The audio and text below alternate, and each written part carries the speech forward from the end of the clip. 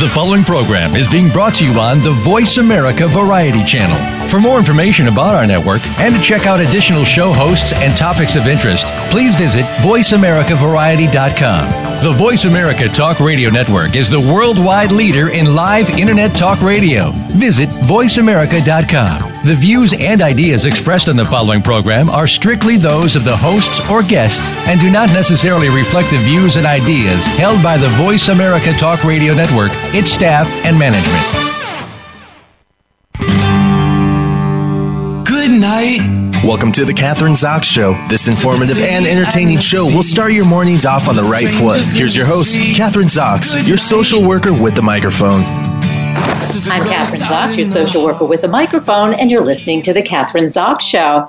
Joining me this morning is Azmaira Maker PhD, licensed clinical psychologist, and author of Where Did My Friends Go? Helping Children Cope with a Traumatic Death. Since the tragic shooting at Sandy Hook in 2012, there have been over 160 school shootings in the United States. Firearm homicide is the second leading cause of death for young people ages 1 to 19. Trauma expert Dr. Maker offers a one-of-a-kind therapeutic children's picture book specifically designed to help children work through the traumatic loss of friends, loved ones, and community members. Welcome to the show. Nice to have you here, Dr. Maker. Thank you. So, this Where Did My Friends Go? Helping Children Cope with a Traumatic Death. I guess the question is, my first question is, why did you write the book? Why did you write it now? Are there more catastrophic kinds of traumatic deaths that children are dealing with today as opposed to, say, 10, 15, 20 years ago? Or are we just beginning to recognize what happens when children do have to cope with it? It could be a car accident, as you say, a terrorist, it could be homicides, it could be a lot of different kinds of things. But the aftermath of all that emotionally for the kids is something that we haven't been dealing with, I assume. Correct, but I think there are two parts to this. I actually wrote this book when the night of Sandy Hook, and I realized this is something new. These children are going to need help. And then I put the book away thinking, surely this problem will go away. We will address it as a country, and this won't happen again.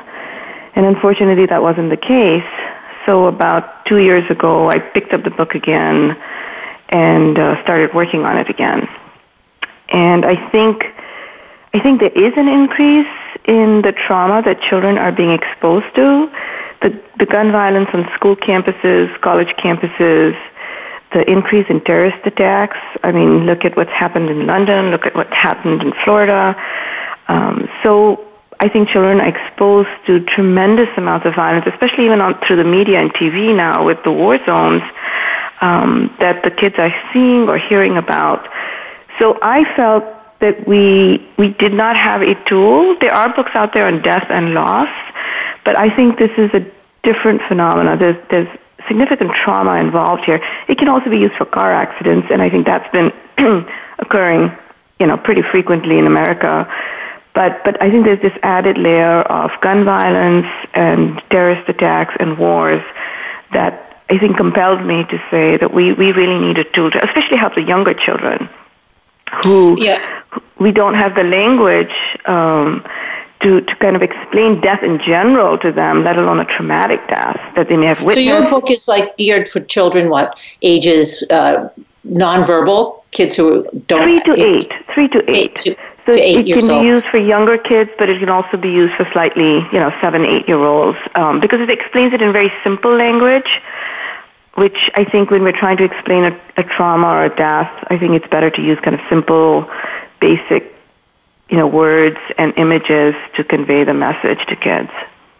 So what makes the book unique? Let's say as you see, you kind of alluded to the fact there are some other books out there that help children deal with death and dying, etc. But yours specifically for this age category, let's say 1 to 8. Why is it unique?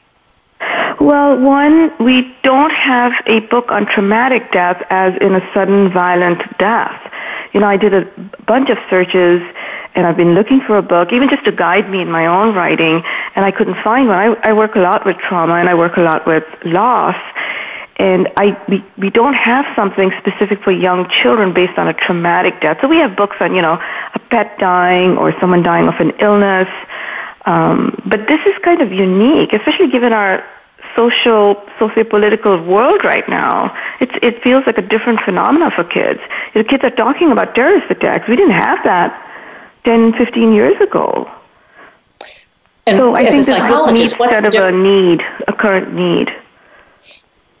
Given that, what would be the difference emotionally or psychologically, let's say for a child, when it's a sudden death, as opposed to an illness in the family and a parent dies or a sibling dies or even a friend is dying, but this is immediate. This happened. This is a tragedy that's immediate, unexpected.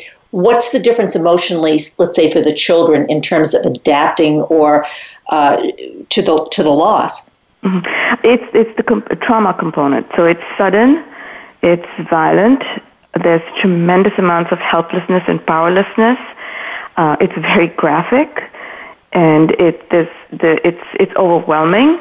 Whereas a dying of cancer or an illness, there's a process there. And you can explain things over time to the child, and you can process it over time.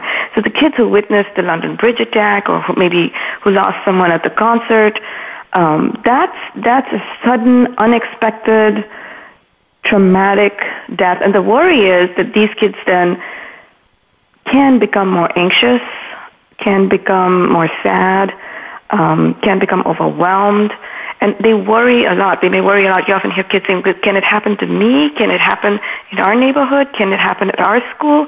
That's usually the children's response. So the book addresses the trauma, addresses the suddenness, but then helps with the therapeutic questions at the end really try to address those pieces. How are you feeling at the time? How are you feeling now? What are some safe spaces you can go to? How can you cope with what's happened? What are some safe adults you can go to? So we want to help them overcome not just the loss, but also the traumatic experience. Because it almost sounds like what happens to soldiers in war. Similar, even though perhaps they're even more prepared because they're going to war. But, and then they come home and suffer from post-traumatic stress disorder. A similar kind of thing with the kids. But a second thing is, I think, and I don't know in your experience, but that parents and maybe even teachers or people who are associated with the children don't want to talk about it. They want to forget about it, or they tell the kids to forget about it. You're okay, and maybe particularly for parents, because it becomes so difficult for the parents themselves to even talk about it. And then the kids are stuck with all these emotions that you're talking about and no place to put them. I think that's accurate. I think even adults don't have the language or the tools necessary to explain these kind of phenomena to kids and help them cope. There was a couple of years ago, there was a high school shutdown because there was a potential gun attack. There was a student who had threatened here in San Diego, and it borders on an elementary school, and the elementary school went into a gun lockdown. Nothing happened, thank goodness, but the day after, there was no processing of what happened, why it happened, and how can kids cope with it. So there's a way we want to just move on. So even the kids who are living in chronic violence, they are exposed to this very frequently. And I don't know if we have the mental health tools and interventions in schools, in Head Starts, in the ERs, where children are exposed to this repeatedly and may have PTSD from it, to help them understand it and cope with it and adapt. I think that's the piece where the grown-ups have to step up and say, we really need mental health tools and interventions to support these kids through these moments. So what you're saying, this book is appropriate not only for parents, not only for teachers or educators, but mental health professionals, even law enforcement, emergency workers, pediatricians, all of these professions. The frontline people. Frontline people, yeah. And is there any concerted effort for them to get this? I mean, your book is obviously one of the first. So how do you get your book, or have you gotten your book out there to the professionals that I just mentioned? I just published it, I think, a month or two ago. So my goal is, I started an Indiegogo generosity project, and that project, the goal is to raise money to distribute free copies to shelters, ERs, schools, so that libraries, professionals like pediatricians and mental health counselors and social workers have the book for free if they can't afford to purchase it. It's only $9.99. But if we raise enough funds, the goal is really to send out free copies to people. The other way that I'm hoping that people can help out, the community can help out, is you can go on Amazon and you can purchase the book and donate it to your community library. You can donate it to the shelter down the road from you, to the school of your choice directly.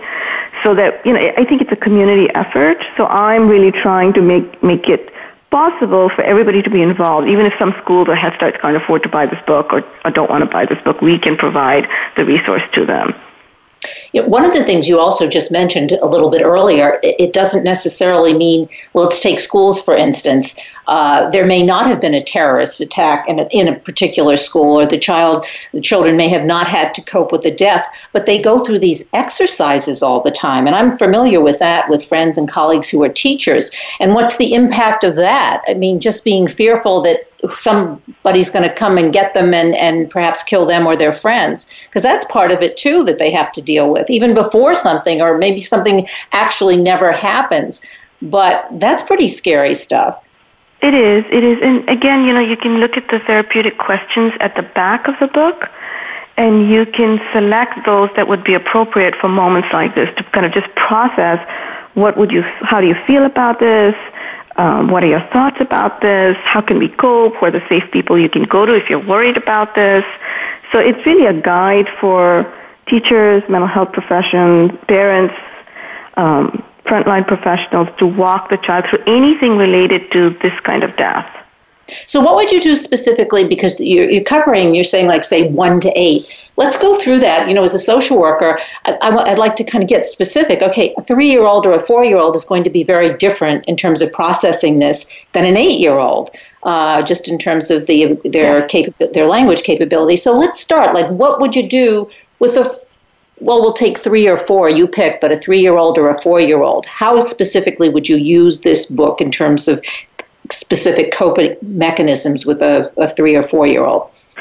So with a 3 or 4-year-old, I'd usually have their caregiver in the room with us. So parent or grandparent, whoever's bringing the child in, I would have them in the room with us. And we would start out probably sitting on the floor with some puppets and some toys and this book as well, sitting on the floor.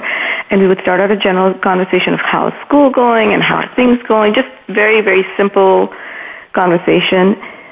At some point in the beginning, like in the first 15 minutes, I would then introduce, let's look at this book, and shall we read it together?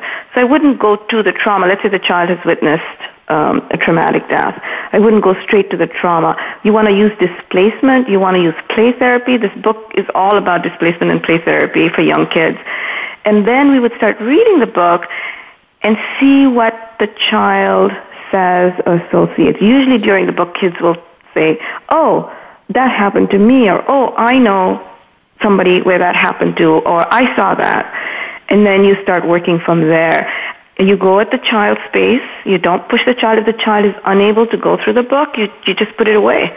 You try next time or the next time. You really have to go at what the child is ready to face, hear, or see. You also are guiding the adult in the room, the caregiver, on how to work with the child on this.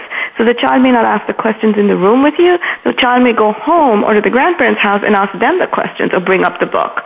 And so if they have the book, they can start using it. It's a very simple book to use. They can just read through it. There are questions at the end. There's a guide in the beginning. So it's a process. It's not a one-time sit-down thing, as in any kind of trauma or loss. Yeah, I think one thing children do, and also the parents, I know with my own kids, some of these questions, you allow them, given what you're talking about, you sort of open it all up, you open up the thought process to them, but they sit with it for a while, and then they'll ask you the question when you're driving them to soccer practice, or they'll in some maybe situation that you never expected the question, but you're then prepared if you've gone through this, because they don't always respond right away. And a parent, as you say, or whoever the caretaker is, needs to be prepared for the child opening up in any, not necessarily, let's say, in the therapeutic situation that you described. Correct. So they may go to school the next day and ask their teacher about it. Or they may go to their coach, their PE coach, and say, this happened. So I think all adults in situations like this should be prepared and exposed, or at least send them on to the next person who can be prepared and exposed as well, just to be mindful that this is happening, and we can discuss this with children, and we do give children permission and tools to address this and cope with these traumatic deaths.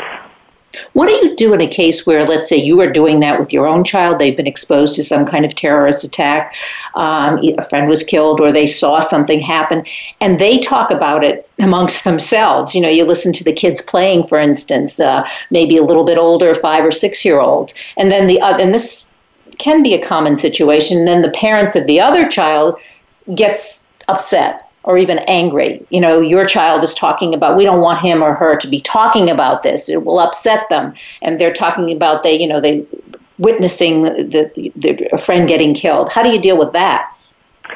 Well, it would be around as I would with any other kind of loss or trauma or situation. So I would say to parents, as I often do, it's okay for kids to talk and ask questions. If you hide things and stop kids from expressing themselves, their imaginations are pretty significant, and what they can imagine is far worse than what the facts might be.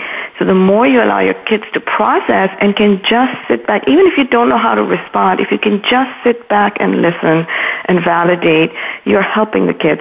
So I would take that stance with the parent, and I would try to explain the developmental process and the adaptive process and the therapeutic process. And if the parent is still uncomfortable, then that's their choice. I would never force, you can't force people to do X, Y, or Z. You can only recommend or suggest. Now, 8-year-olds are pretty sophisticated. As opposed to 3-year-olds or even 4-year-olds. So let's talk about an 8-year-old, which is what, 3rd grade? 3rd grade, yes, 3rd grade. Yeah, so 3rd grade. How would you approach, with your book, how do you approach an 8-year-old? I would probably have the caregiver again in the room. We might not be sitting on the floor. We might be sitting on the sofa. We would begin again in a very general process. I might have some artwork out, like paper and markers and things where the kid could draw or doodle if they wanted to. Again, displacement. And then in the same way, the book would be lying out there, and I would suggest, do we want to take a look at this? And I would see their response. And if they're open to it, we would say, shall we read it together?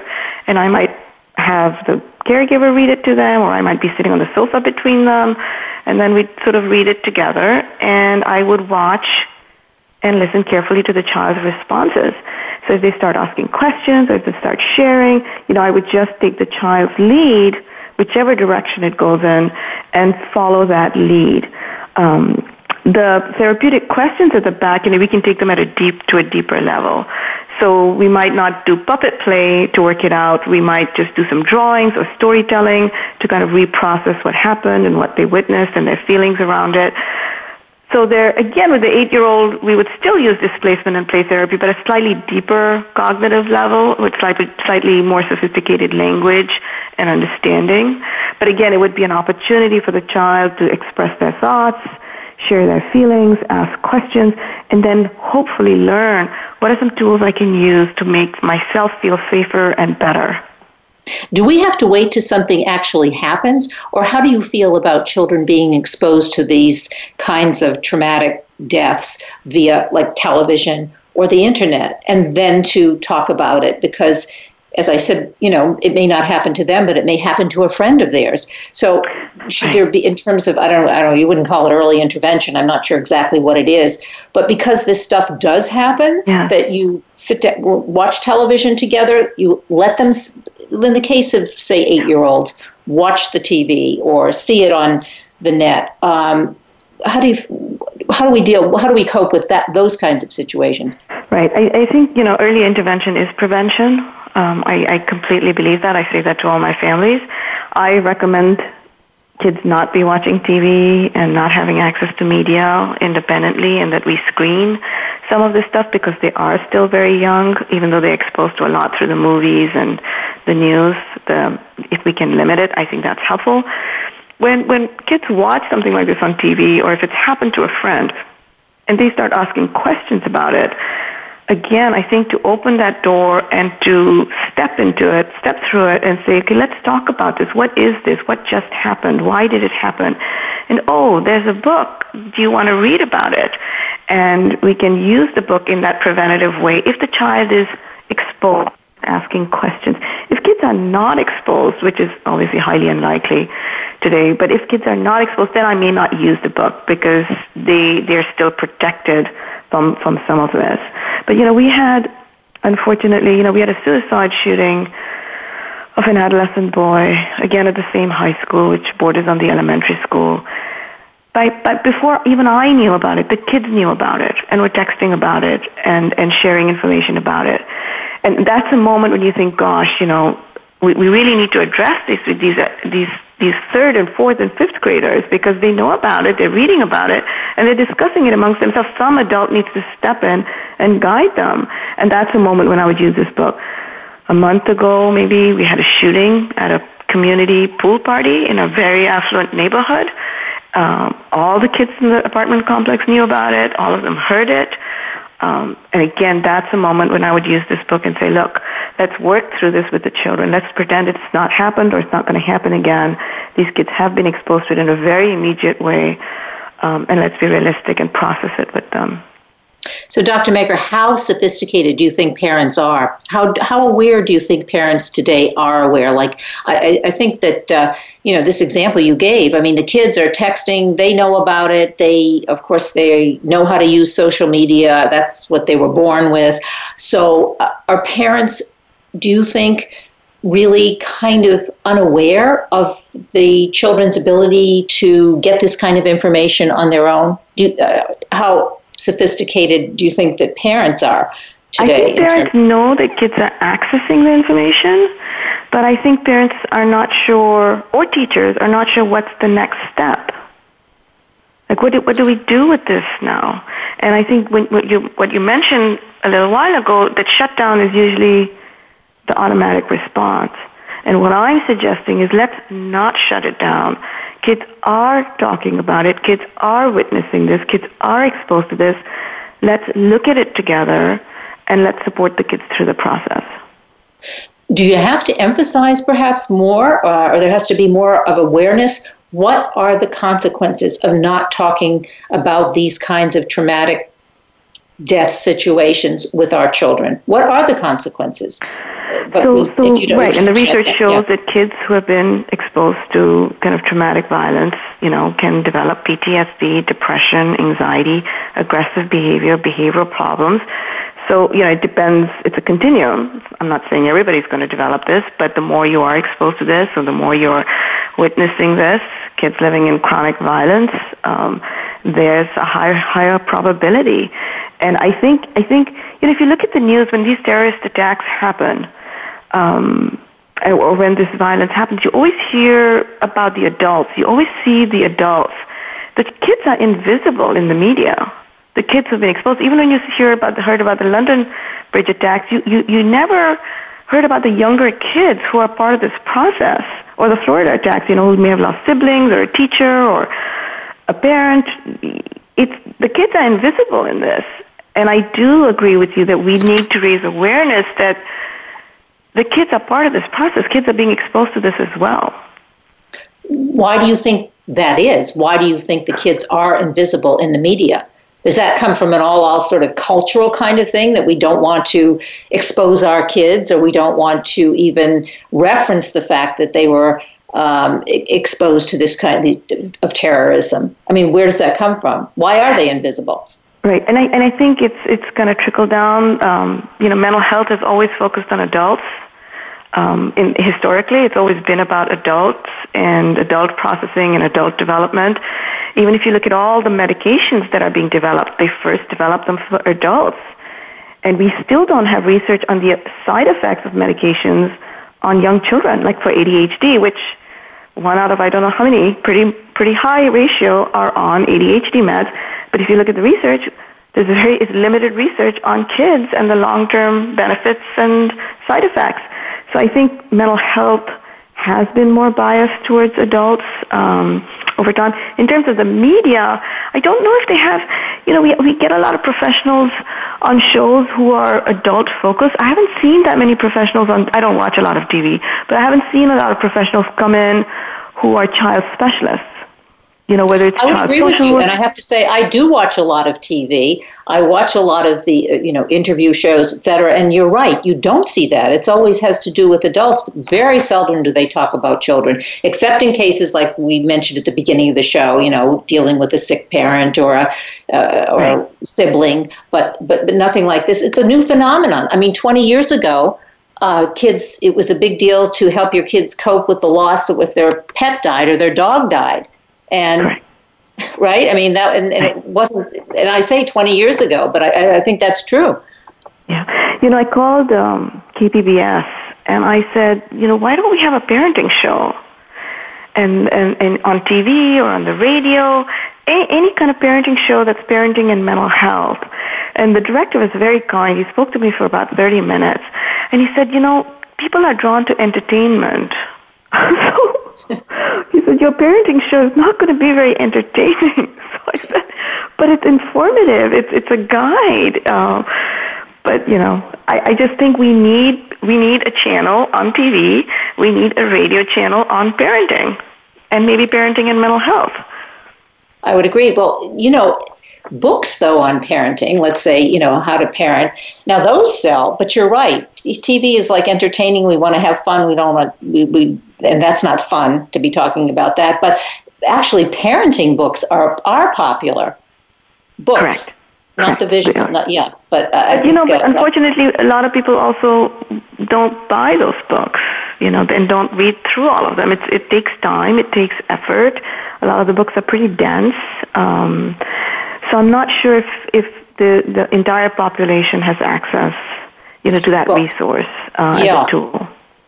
Well, I think obviously with your book, and I would keep pushing it. Really, I think that's a great idea. The parenting show. We have about a minute left, so talk to us about where we can get the book. I assume bookstores anywhere, everywhere, Amazon.com, and website that we can go to get more information about the book, about what you're doing. About purchasing the book or donating the book. Just mention that again. So my website is aspiringfamilies.com. If you go to aspiringfamilies.com, you will see the book right there, Where Did My Friend Go? You can click on it. You can read about it. You can purchase it from Amazon. You can also go to the Indiegogo Generosity website, and you can donate money there if you want to help out. So it's pretty easily accessible to the community. And there are also resources and tips and tools on my website for parenting. Dr. Azmaira Maker, thank you so much for being on the show. Very informative. Where Did My Friends Go? Helping children cope with their traumatic death. Great to have you here. Thank you so much. I'm Kathryn Zox, your social worker with a microphone, and you're listening to The Kathryn Zox Show.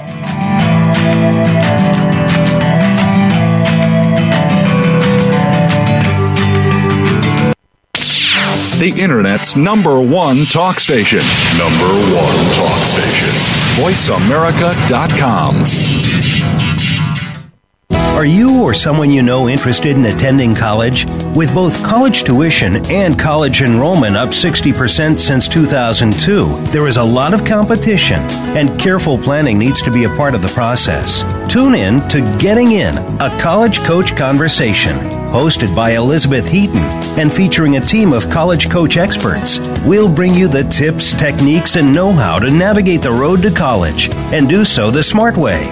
Listen live every Thursday at 4 p.m. Eastern Time, 1 p.m. Pacific Time on the Voice America Variety Channel.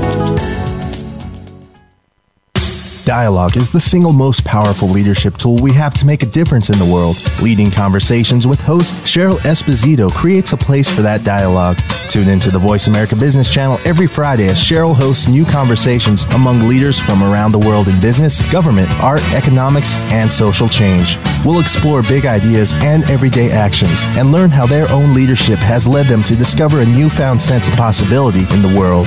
Leading Conversations with Cheryl Esposito, bringing big thinkers together in conversations that make a difference right here on the Voice America Business Channel every Friday morning at 10 a.m. Pacific Standard Time. These days, everyone is looking for information on staying young, healthy, and fit. The Voice America Health and Wellness Network is here to help you on your quest to better health and a better you. We talk about everything from diet, fitness, and aging to substance abuse, personal growth, mental health, and much more. Learn from our experts who cover health and wellness from traditional and holistic perspectives. Tune in to the Voice America Health and Wellness Network. Healthy living starts here. News, opinion, your voice counts. Call toll-free 1-866-472-5787. 1-866-472-5787. VoiceAmerica.com. You're listening to The Kathryn Zox Show. If you would like to join our conversation this morning, call now. The toll-free number is 866-472-5788. That number again is 866-472-5788. I'm Kathryn Zox, your social worker with a microphone, and you're listening to The Kathryn Zox Show. Joining me is Cheryl Krauter, author of Surviving the Storm, a workbook for telling your cancer story. Cancer treatments have become so successful that the number of cancer survivors will reach an estimated 20 million in the United States by 2026, and this is according to the American Cancer Society. Yet, while the rate of survivorship increases, so does the need for help in dealing with the trauma after cancer. Helping survivors find a way through the wreckage of cancer, psychotherapist Cheryl Krauter reaffirms that one big step towards recovery is for survivors to speak up and be heard about cancer and how it has touched their lives.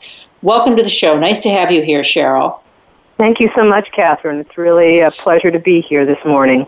Yeah, well, your book is, an estimated 20 million in the United States will have there'll be cancer survivors. That's a lot of cancer survivors, and I guess we really haven't dealt with the issues of surviving cancer. We always talk about the medical stuff, but the emotional trauma is buried, I guess you would say. So your book, Surviving the Storm, a workbook for telling your cancer story. How do you tell your cancer story? Well, that was one of the reasons that prompted me to write this book. I myself am a cancer survivor, and the numbers are growing, which is the good news because the early detection is happening, the education, the treatments are getting better. They're targeting different types of cancer and finding out so much more about how to treat this disease. It's a very pesky disease. So in the old days, people didn't survive as much, and now they're surviving. And also the whole generation of those of us that are baby boomers, where that's a whole group that cancer can hit later in life. Of course, we're flooding the market. We're called the silver tsunami. So this is a whole group and a whole area that really wasn't on the radar before. So what I found after I had cancer is I began looking around after the treatment was over. The experience is sort of like you fall off a cliff and, hey, where'd everybody go? And the feeling is being lost. There's a lot of uncertainties and fears and the traumas. And after a while, I actually found somebody to talk to who knew about cancer, and so I processed it. But then I chose to continue to work in cancer and became part of a survivorship committee at a hospital locally and some of the centers and worked in the communities. And what I noticed is that at workshops or conferences, groups, people were bursting at the seams just to talk about what had happened to them, and there was really no place for them to do it. So I decided to create a book that is a workbook structure. It's very narrative in its orientation, which gives people a chance, gives prompts, gives people a chance to be able to write out their stories. And then if they want to, some people want to, some people don't, speak it out, to voice those stories. So that's really how it came about. I think that processing trauma is sometimes you just need to talk about it until you're done talking about it. And I just want to quote you because I have a quote here from you, which I think is it sort of really struck me. You said, I went from feeling fine to being in pain. I went from feeling fine, even though you were diagnosed with cancer, and I wanted to know what kind it was. I'll ask you that afterwards. But I went from feeling fine to being in pain, horribly nauseated from chemo drugs, burned by radiation. I watched my long curls fall into the tub drain, my mouth filled with sores, my eyes turned red, too bad it wasn't Halloween. I was the perfect zombie. And unfortunately, my friends and family and colleagues who have been diagnosed with cancer, this kind of just, really resonated, I guess, this quote. But, yeah, so nobody wants to talk about that. What kind of cancer did you have? I had a very aggressive breast cancer called triple negative breast cancer. And between the time it was diagnosed and the time I had surgery, it had already, I called, jumped the fire line into my lymph nodes. So it was metastatic by that time. Is that's what Joan London has been diagnosed with? I'm not sure about Joan London. Robin Roberts was diagnosed with triple negative breast cancer. I think Christina Applegate had triple negative. I was a bit of an outlier, as I've sort of been all my life, because it's often found in younger women, and it's very virulent in younger women. It's also found in African American women, and oftentimes Ashkenazic Jews. And so these are the main areas that oftentimes this particular cancer hits. This is the one that oftentimes people have that BRCA gene. So that was another factor. I fortunately tested negatively for that gene. But it is a cancer that now they're discovering many other genetic factors are part of this kind of cancer.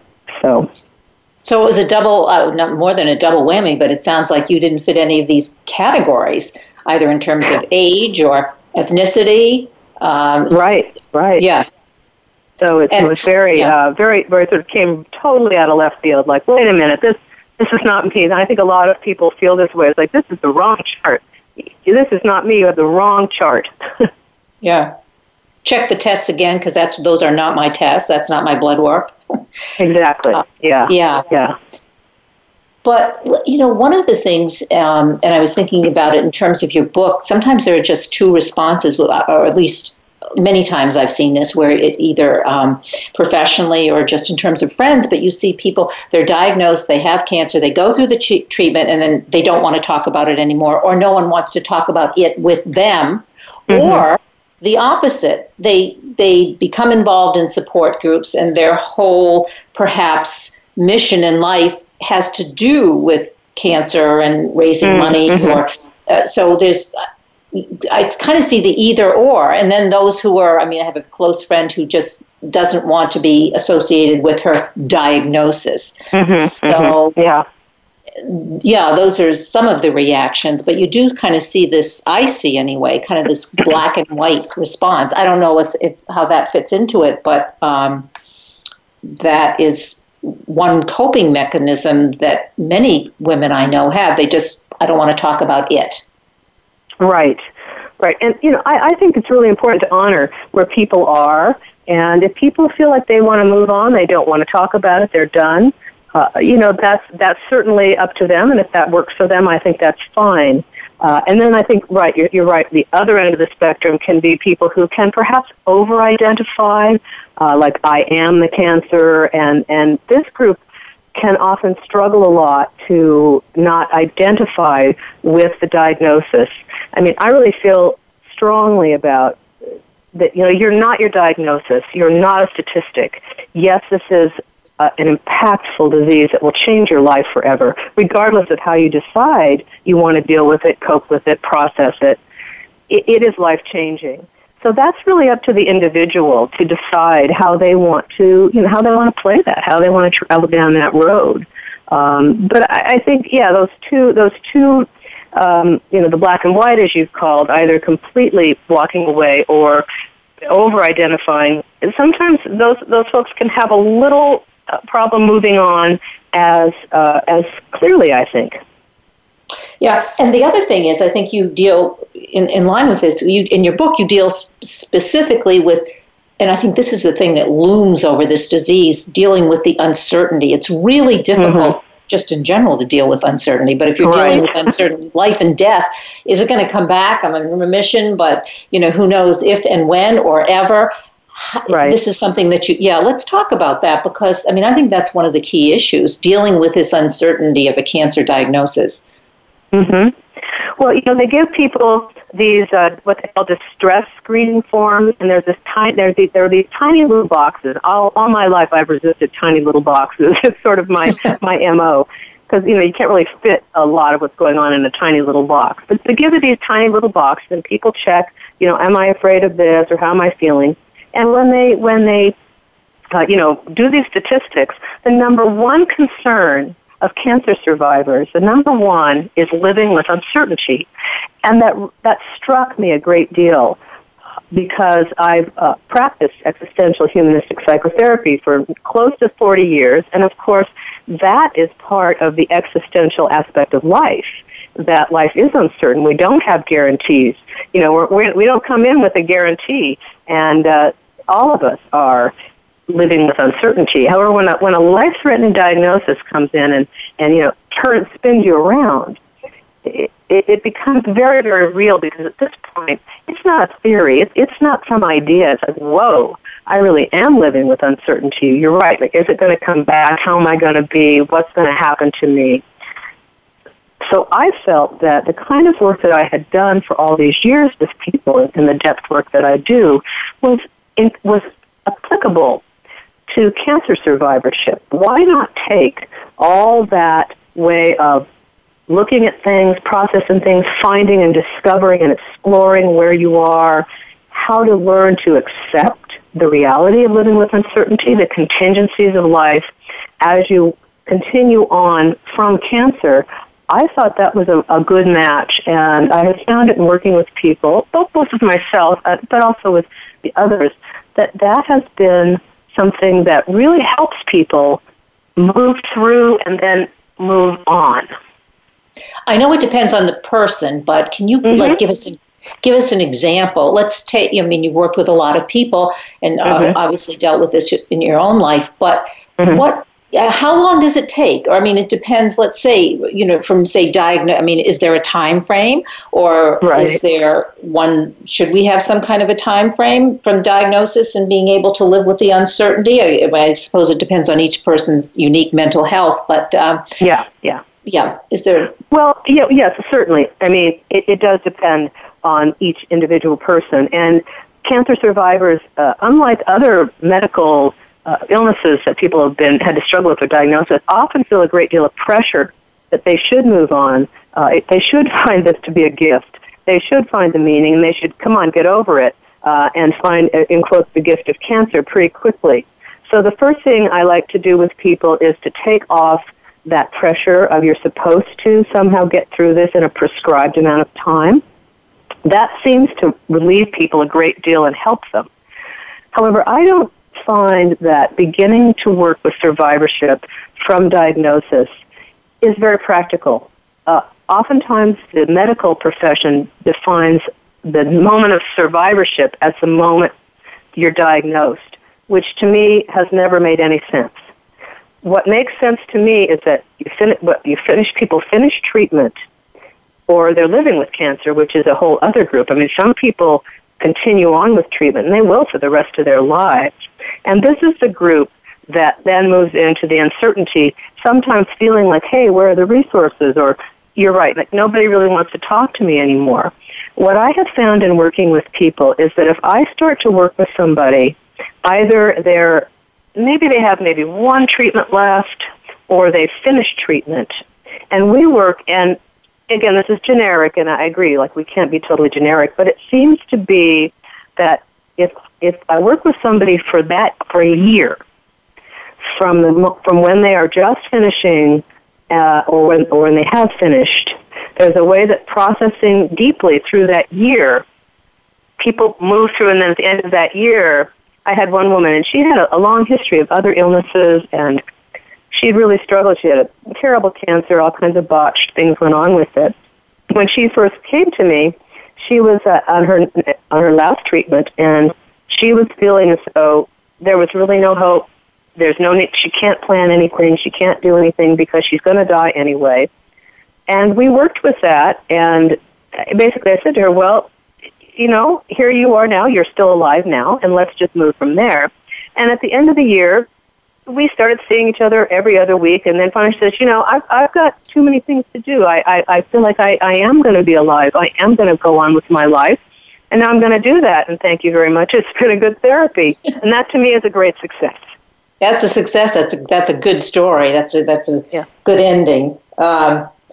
Another thing, though, I was thinking about patients and another friend of mine who, you sort of alluded to this, people who they don't have just finish their treatment and that they're done with it, but that they are constantly having treatment and sort of living with cancer as a chronic condition.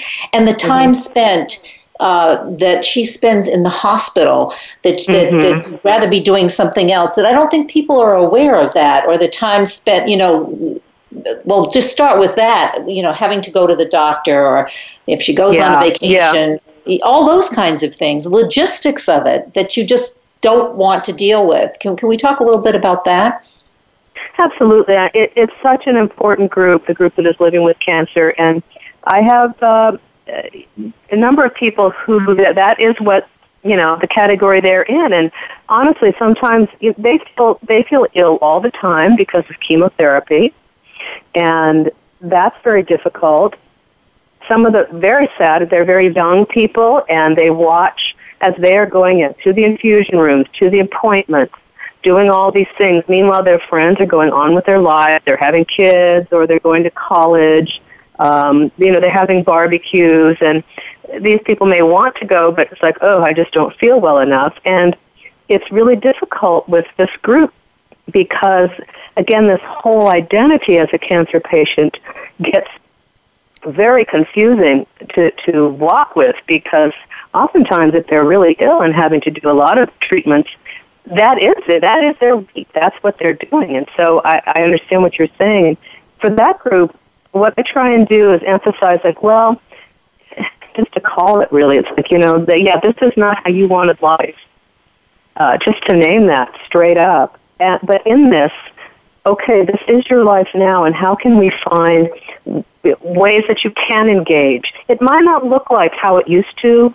We don't go back. There's no, the river's not going to flow backwards here. We're present, and now everything just keeps going. And so to help that group find ways to engage in their lives in meaningful ways. And by meaningful ways, I'm not meaning that as a capital, like meaningful, like you don't have to create a foundation or write a book, but daily aspects of your life that you feel connected as a person, as a human being, not just a cancer patient. That's how I feel is important to help people in this really difficult space that you're talking about. Yeah. Would you say you could do, it's sort of like you can maybe do different things, but maybe you can do some of the same things, but you have to acknowledge that you have to do them in a different way? I think on a good day, like for instance, as someone who has young children, and which is always, I think, very sad. And she is now, after about a year and a half, now more able. Now she can go on a field trip. That couldn't happen for a while. Now she can end up, taking the kid down to the preschool and be a part of it. And so she can plan things on certain days, like plan her treatment on certain days, so that she can then go and do things with her children. That's one of the ways that I think is very important. You can adjust your life. I can't be here totally, but I can be here in these ways. Would you describe that as, I think you use this term in the book, but normalizing the challenges that a cancer survivor faces? Right. It's part of life. I always, in normalizing and the new normal, which is a big term in the cancer world, I always struggle with, because after years of working in the field, and you may relate to this, normal is a concept that I really have no idea what people are talking about anymore, what normal is. But I think it's important to normalize that this is part of life, and to help other people. For instance, friends of people with cancer, partners, family members, and I do include that group in this book as survivors, because I think it's a group that's often very forgotten and neglected. And these people often are acting as caregivers, as well as they're being the parents, as well as their working. And rarely do they get asked, hey, how are you doing? What's happening for you? Mostly they get like, okay, here's the next plan that you have to do to take care of this person. And these people often feel quite lost. They feel isolated, and there can be a lot of guilt that they feel because, how can I possibly talk about my needs, or I'm mad, or all these emotions and these experiences get stuffed a lot for, again, as I call them, the other survivors, people that walk alongside the person with cancer. Yeah, I mean, I agree with you, and I think that obviously that's key to be able to respond and respect the feelings of all the other significant people in the person who has cancer's life. I think one of the other things that I, even as a social worker, have difficulty when I have close friends or family who are living with cancer, I don't know how much to sometimes ask, how are you feeling? Or I don't want to keep saying in our relation, I'm texting my friend and, well, how are you feeling today? I mean, I don't think she wants to hear that from me all the time. But at the other side, I want to say, I'm aware that you're going through this, kind of getting that balance between let's talk about just our normal stuff, but also I am concerned about you and what you're going through in terms of your cancer. And that's difficult for those friends. Yeah. Well, and I think a simple how are you, which you would say to your friend anyway, right? Like you would say to a good friend, hey, how are you? I think that's in terms of normalizing it, that's a part of it. And I also suggest to people that you can always ask the person. I think people are afraid oftentimes to ask, hey, how much do you want me to ask? Let me know. Mostly, though, I feel like people with cancer, particularly in the survivorship phase, and particularly as time goes on, hopefully the months and the years, hopefully a long period of time, a lot of the symptoms, physical symptoms, are still there. Collateral damage, as I call it, emotional concerns still show up. And I feel like mostly people who've had cancer, who are survivors or who are living with cancer, really like to be asked because it doesn't happen a lot. And they know, you kind of know when it's sincere, when someone really wants to know. And for someone that perhaps hasn't been asked in quite a while and is still carrying feelings, I think it's usually a good thing to just ask. People can always say no, right? They can do that. Yeah, they're not going to fall apart by your asking the question. In fact, I think the opposite. Yeah, exactly. Yes, the opposite. We have a few minutes left, but I want to be sure that maybe, I've asked you certain questions, but did we cover some of the other questions that are kind of raised by parents, teachers, family members, some of the other things that you covered in the book? Like what other kinds of questions are raised by the significant others in the person who's surviving cancer's life? Well, gosh, there's so many different questions. I guess it's interesting. What occurs to me, because I think it's a very important group, is to make sure that people realize that there are different levels of different groups in survivorship. For instance, a growing group, and thank goodness it's a growing group, are people who are young and surviving cancer. The downside of that is that people who are young are getting cancer, and I'm very glad that people are researching, because what is up with this, that so many young women, 20s, 30s, are getting these horrible cancers. Kids are getting it. And so young survivors, pediatric survivors, it's really important to be sure that we treat these people differently than, say, for instance, someone in their 50s or 60s or 70s. They're not the same group. So that's part of the intention has always been the intention of my work, again, the humanistic work, is that we look at each person as a unique, authentic individual. And whether or not they're 14, 23, 42, 62, is that always that uniqueness, that authenticity of who you are as a person be highlighted. I think for me that's a big intention of this book. Also, what's been my intention is to reach people who perhaps don't have the resources. My image of this book has always been a pair of hands holding this book, and that they're helped from it. I wanted to be sure that people who perhaps they don't feel like going to a group, that's not who they are. They're live in an isolated area. they have no resources, there's no one to talk to, that this be a venue for them, something to hold on to and something to process, whatever is very important is happening for them.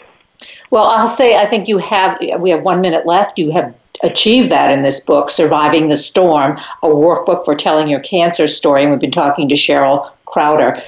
You can buy the book online, bookstores everywhere. 30 Seconds website we can go to. It's been great talking to you today. Thank you so much, Kathryn. I really appreciate the conversation. I'm Kathryn Zox, your social worker with a microphone, and you've been listening to The Kathryn Zox Show. We hope you have enjoyed today's episode of The Kathryn Zox Show. You can listen live every Thursday morning at 7 a.m. Pacific Time on the Voice America channel. Want to know more about Kathryn? Visit her website at www.kathrynzox.com. Be sure to join us next week for more interviews and great conversations with Kathryn Zox. Thanks again for listening to the preceding program, brought to you on the Voice America Variety Channel. For more information about our network and to check out additional show hosts and topics of interest, please visit voiceamericavariety.com. The Voice America Talk Radio Network is the worldwide leader in live Internet talk radio. Visit voiceamerica.com. The views and ideas expressed on the preceding program are strictly those of the hosts or guests and do not necessarily reflect the views and ideas held by Voice America Talk Radio Network, its staff, and management.